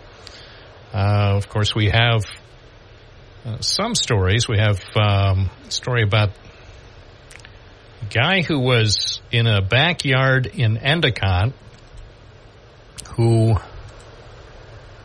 inexplicably wouldn't leave someone's backyard, according to the police, and they advised, or apparently the woman at the house advised the guy to leave.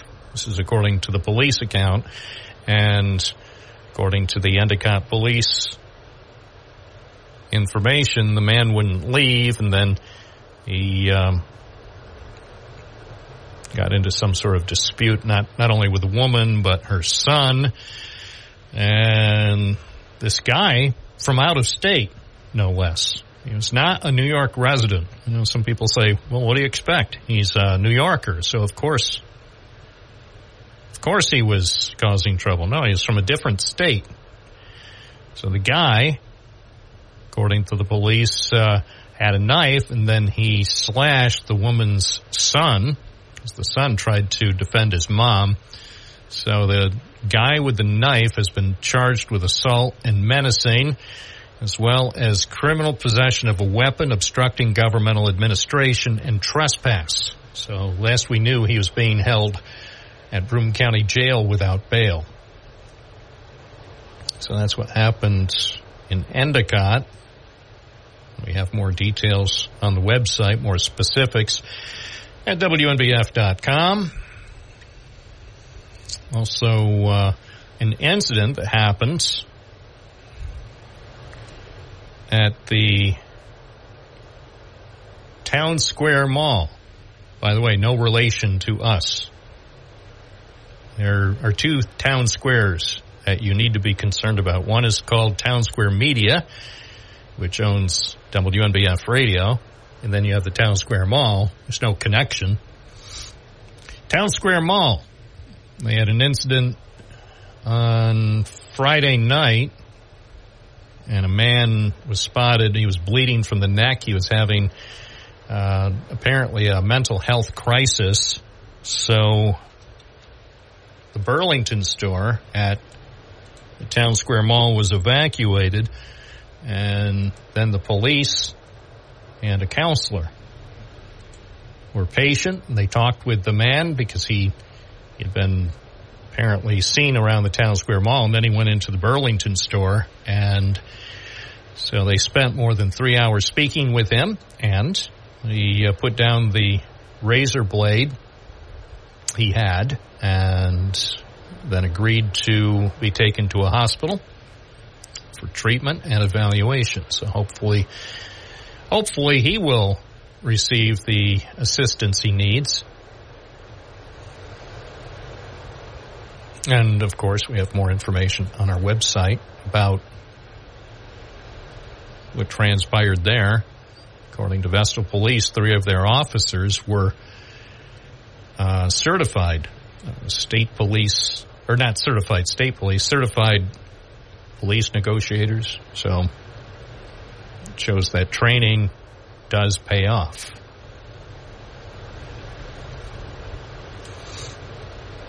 So there's more on our website about that. Plus, the future of Rite Aid stores.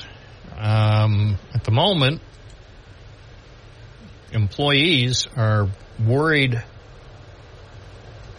about the future of their stores on Conklin Avenue in Binghamton, on the south side, and also on Hooper Road in Endwell.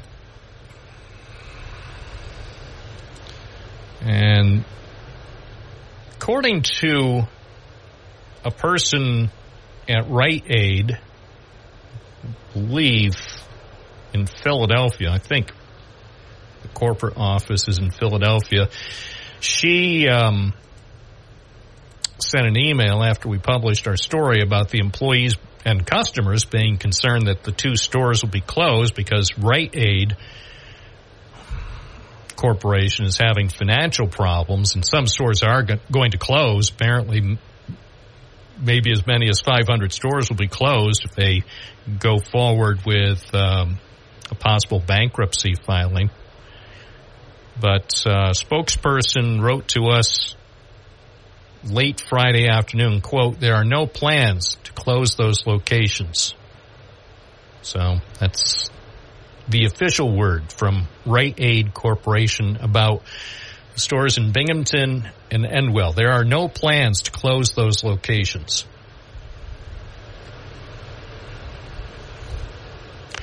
As far as CVS, we don't know how many more CVS locations will be closed. CVS has, over the last few years, closed down 4 Broome County stores that I know about. 3 were in Binghamton and 1 in Johnson City. And the guy in charge of CVS had said the company plans to close 300 stores per year for 3 years. So I don't know what that means, whether any CVS locations in Broome or Tioga counties will be closed. But maybe they will be. What they want is apparently to eliminate the underperforming locations. So the only stores they have are stores that perform brilliantly. So we'll keep you posted.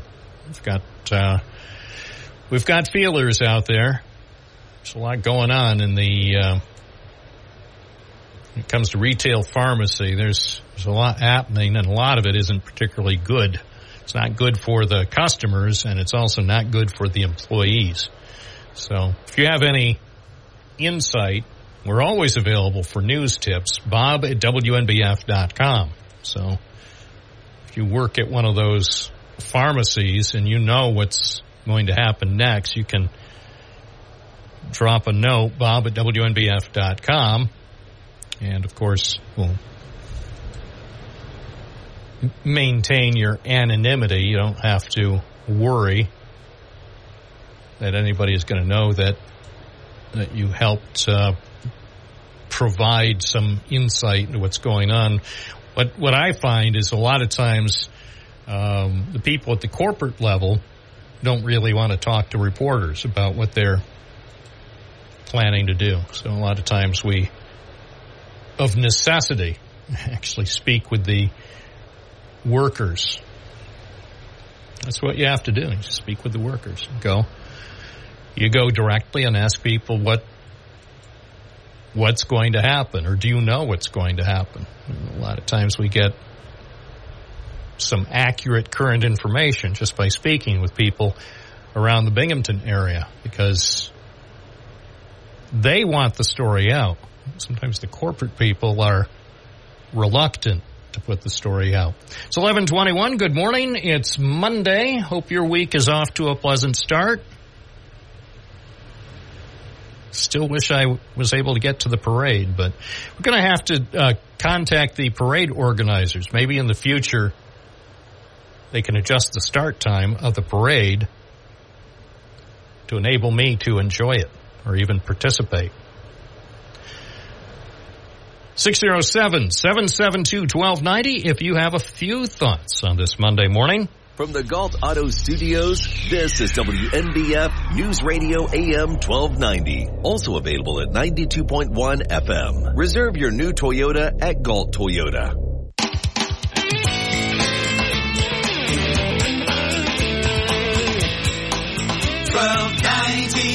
WNBF. So it starts recording?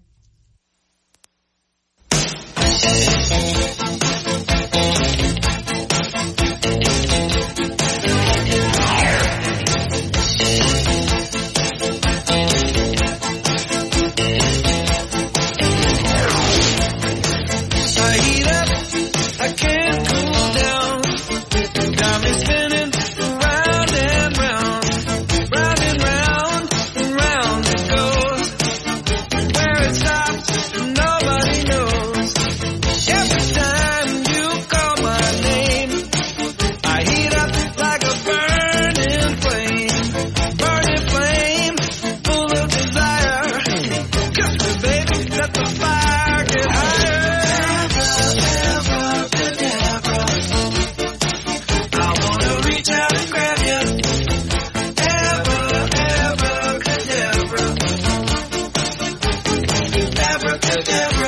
11:23 at WNBF, and good morning to you, comics fans across the fruited plains.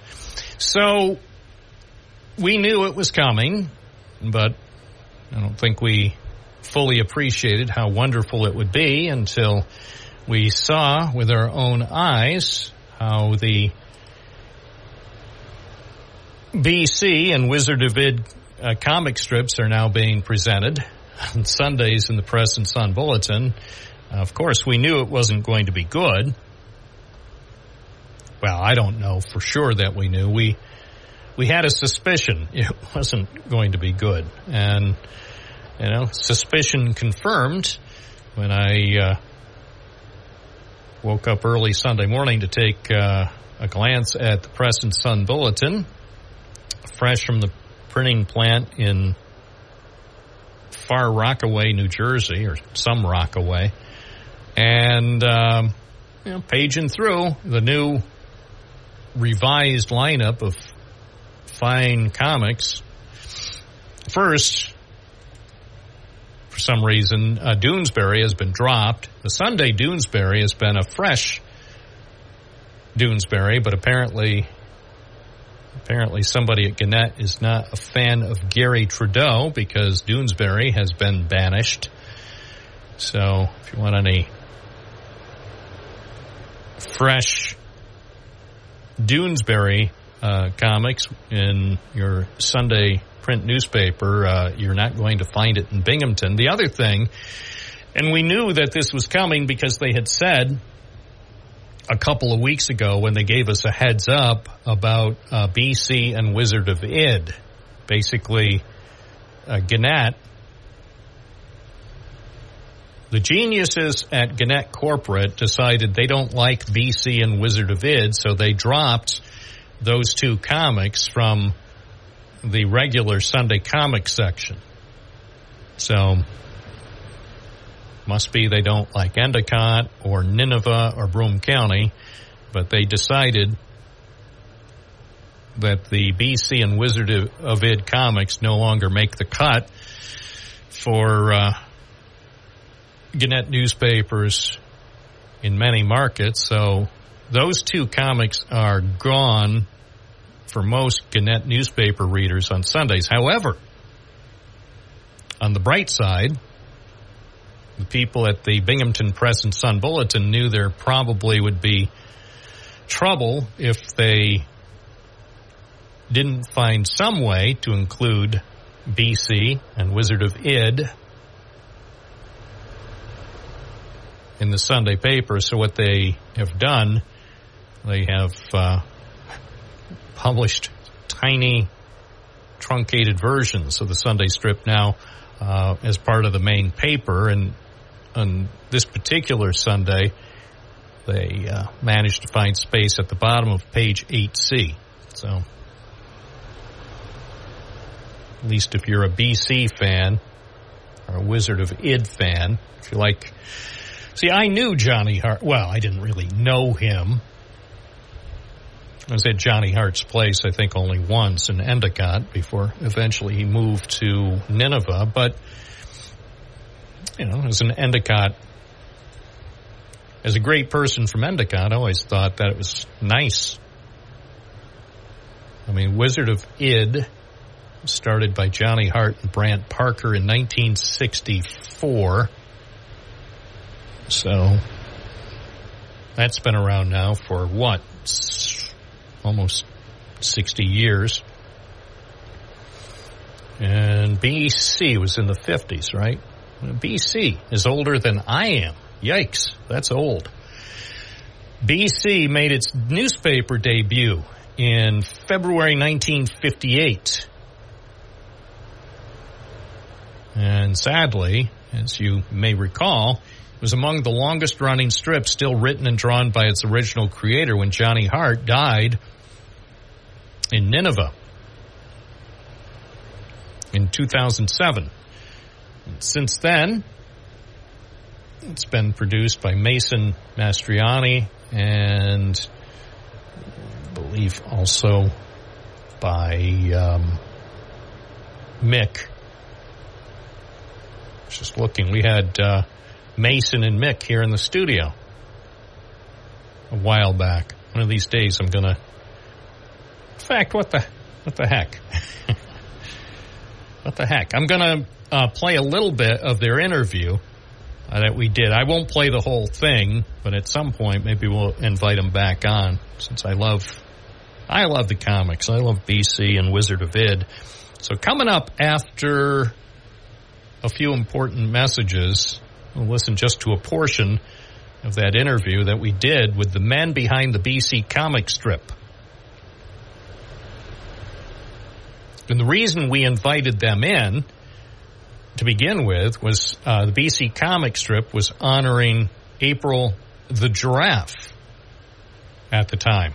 You remember April the giraffe. So I thought, well, that would be a really good time to have Mason and Mick come in here to talk about the comic strip and a little bit of the stuff that they do. So, yeah, we'll play just a little bit of that. Coming up in a moment on our Monday program right here. It's 11:29. Bob Joseph live on News Radio, WNBF 92.1 FM, 1290 AM, streaming at WNBF.com.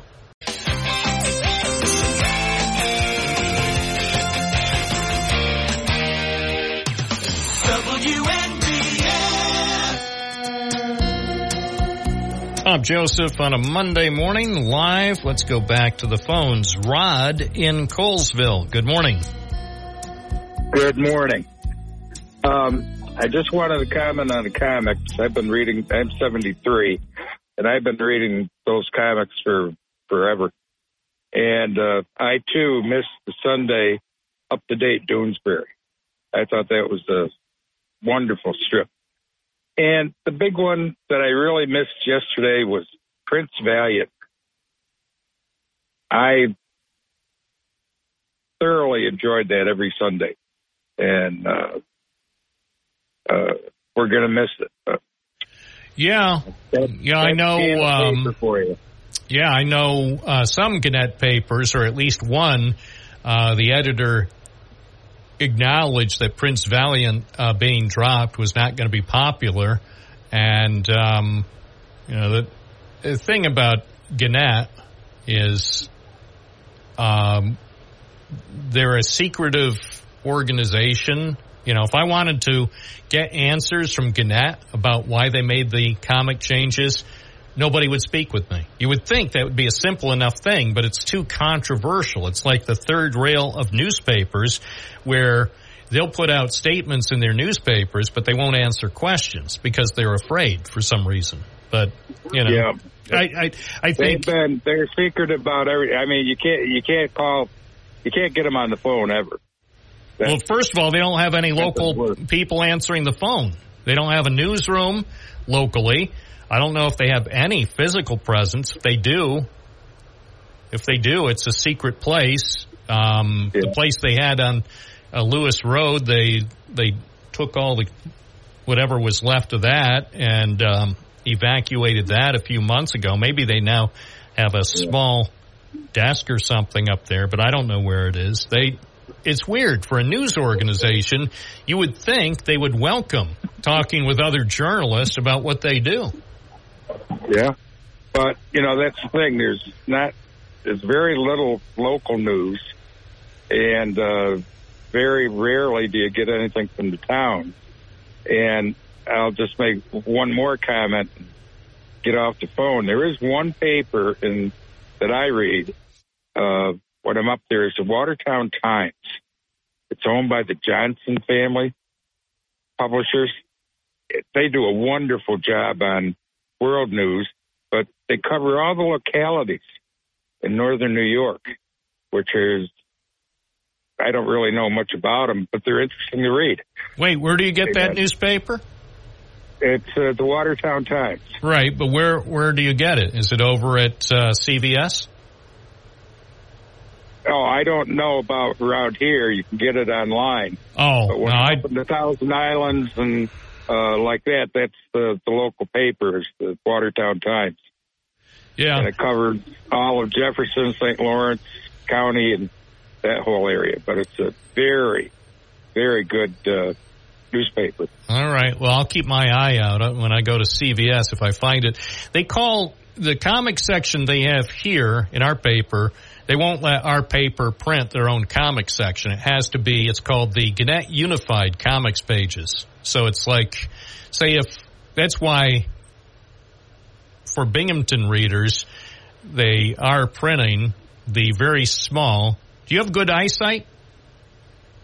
With reading glasses. Yeah. Well, you're lucky. My eyesight, even with reading glasses, isn't as good as it ought to be. So now with the new tiny version, the truncated version of BC and Wizard of Id, conveniently located on page 8C. Again, at least the Press and Sun Bulletin includes them, so I give them credit for understanding that Endicott and Binghamton and Nineveh residents wouldn't be happy if they didn't include them. But it's such a tiny version, and I'm inclined to believe that a lot of people who actually read the print newspaper are older people whose eyesight isn't that good. So putting them tucked in the corner, or not the corner, the bottom of the last page of section C, that's small print, I guess, well, as they say, I guess it's better than nothing, but. Oh, no, I have to get it online because they did away with the rural delivery, 2-3 years ago. Yeah. Well, what's probably happening next, even for those of us who are still able to get it delivered 6 days a week by the carrier, that's probably going to be done away with because I think Gannett is slowly rolling out, it's like death by 1,000 cuts for the print newspaper. In Elmira and Ithaca, their companion papers here in central New York, they don't even deliver those anymore. They put them in the mail and hope that, someday this week it'll be delivered by the Postal Service. And nothing against, I have friends who work in the Postal Service, and nothing against them. They're doing the best they can, certainly working for a guy who hates the Postal Service, a guy who's trying to dismantle the organization. But personally, I think by eliminating regular daily delivery of your newspaper is sort of, it's like putting up the white flag, like we surrender and we don't want to print the paper much longer. Why don't you just shut the print edition down if you don't feel you can maintain. If I'm not mistaken, last year, the year before, you had a mucky muck from Gannett on your interview, and he said right there one of their goals is to eliminate the print edition completely. Right, it's no secret. They're doing a good job of it. Well, but are they really? Here's my thought. If you're going to eliminate the print edition anyway, instead of doing it incrementally and dropping features and making the comics more generic, dropping Prince Valiant and so on, why don't you just say, as of October 31st, we're going to shut down the print newspaper. Sorry, it's not sustainable any longer. And you look at the circulation numbers, I get it. I'm not fighting them about continuing the print edition. I'm saying if it's no longer sustainable, why don't you put everyone out of their misery? Because we know the Gannett corporate people don't like print. That much is clear because they won't even talk about it. And the people they have, the people who remain working, are doing their best. But, imagine if you were working for the local newspaper and you write a story today. Say you get your story done at 5 p.m. today. The earliest it's going to appear in print is probably Wednesday, most likely. Oh, yeah. So, and again, I sympathize with them. I'm on their side. I'm actually even on the side of Gannett corporate. What I want is Gannett to find a way to sustain their local news operation, not just sustain them, but stabilize them, and then rehire, like hire reporters and get staffing back to a level so they can cover the news more, even if it's only online. Hey, I get most people. Where do you buy it? Most people, including me, are getting our news most of the time online. So, will I miss print when it finally ends? Yeah, I'll miss it for a couple days, and then I'll get on with my life. But, continually making these changes, it's almost like it's a strange form of newspaper water torture. Continually making these changes. So, anyway, anything else? Okay, thanks for talking. Yeah, thank you for calling. As far as Prince Valiant, yeah, that's a loss. That's a loss. And I see there's a website called Daily Cartoonist. The Daily Cartoonist website, which is industry news for the professional cartoonist, and they broke this story about Gannett's Unified Comics page and the changes they were making. And the guy who wrote the story pointed out that one key part of what had been the Gannett Standard section was keeping Prince Valiant adventures alive. And then he pointed out that Prince Valiant won't be in any of the new Gannett Sunday papers, and he said that's a shame.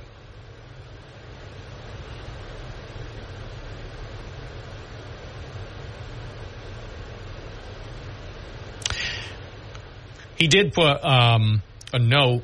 The times when Gannett does choose to respond to inquiries from journalists, it's never by phone because they don't want to talk to journalists, but they will send an email. And what they do, sometimes, it's happened to me, they read the story after it's published online, and then they find one or two things that may not be exactly accurate, and then they send you a note. For example, to the guy who wrote the story for the Daily Cartoonist. In your post, all USA Today Network publications will carry the exact same comics, which is inaccurate. We are unifying our print comics package, but our comics may still vary by market. The majority of our publications will maintain a similar number of comics after the transition. In addition, your post states the transition will be effective October 2nd, which is also not correct. While many of our publications will make the transition in October, others will be transitioning in January or later. Kindly update your post to reflect those changes. In addition, sharing a statement from Kristen Roberts, the Chief Content Officer of Gannett, in the event you'd like to include in our post. And listen to this. It shows you the way they talk. Well, they don't actually talk to reporters. The statements they issue when they do choose to issue a statement to another news organization. Quote, our mission to provide essential journalism in the communities we serve means we are always evolving our content to ensure we are relevant. Refreshing our comics provides a consistent and modern presentation for our audience while incorporating beloved favorites they love. But we'll take no questions. 11:46. I'm Bob Joseph on WNBF.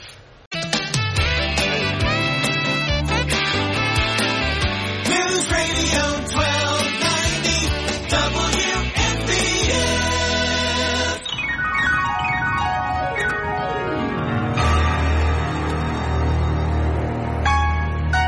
Bob Joseph.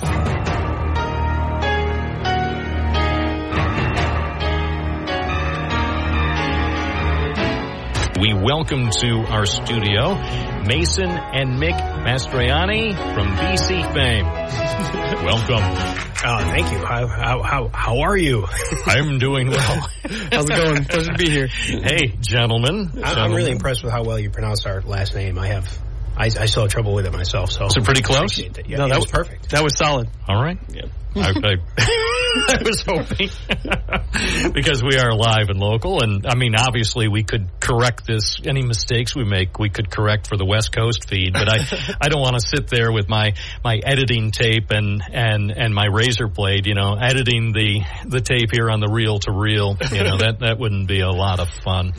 Anyway, we're going to focus a bit in a few moments on a special series of strips spotlighting our good friend April the giraffe. Many of our listeners may have heard of her at Animal Adventure Park, and certainly so many people around the world have heard of April and her birthing adventure. First, though, let's talk a little bit about the BC strip. To me, it's amazing, BC having been around for 6 decades. It's a remarkable success story, and it's just remarkable, this creation of our beloved Johnny Hart. And tell our listeners a little bit of the background. As some of our listeners know the story of how BC came into being and all the work that Johnny Hart did, and some people may not be familiar with that. Tell us about your grandfather. Yeah, he started BC as a relatively young man. He worked as an artist his whole life. He worked for Stars and Stripes in the Korean War, and he always wanted to be a comic strip artist. It was kind of a new field back then. And he copied Peanuts. He launched BC in 1958. Yep. And it took off pretty fast. It was actually on a bet, I believe, as well. Wasn't it, Mace? It was somebody bet him he couldn't create a caveman comic strip. Yeah. He liked caveman gags, so I guess a friend said, I bet you can't sell one. Yeah. Nobody likes cavemen. So came up with the strip, and I guess he won. I think so. It was, I look at some of the early strips, and you can certainly see there has been an evolution over the years. There was an evolution as he drew the strip, and then certainly more recently too, we've seen some obvious changes. So to me, as I think back to those good old days when people in Endicott took a real sense of pride because of Johnny Hart being part of the scene, and he really, as BC became more and more successful, he also really showed that he still loved and cared so much about this community, about Endicott, about Broome County. Oh yeah, we're all born and raised natives. He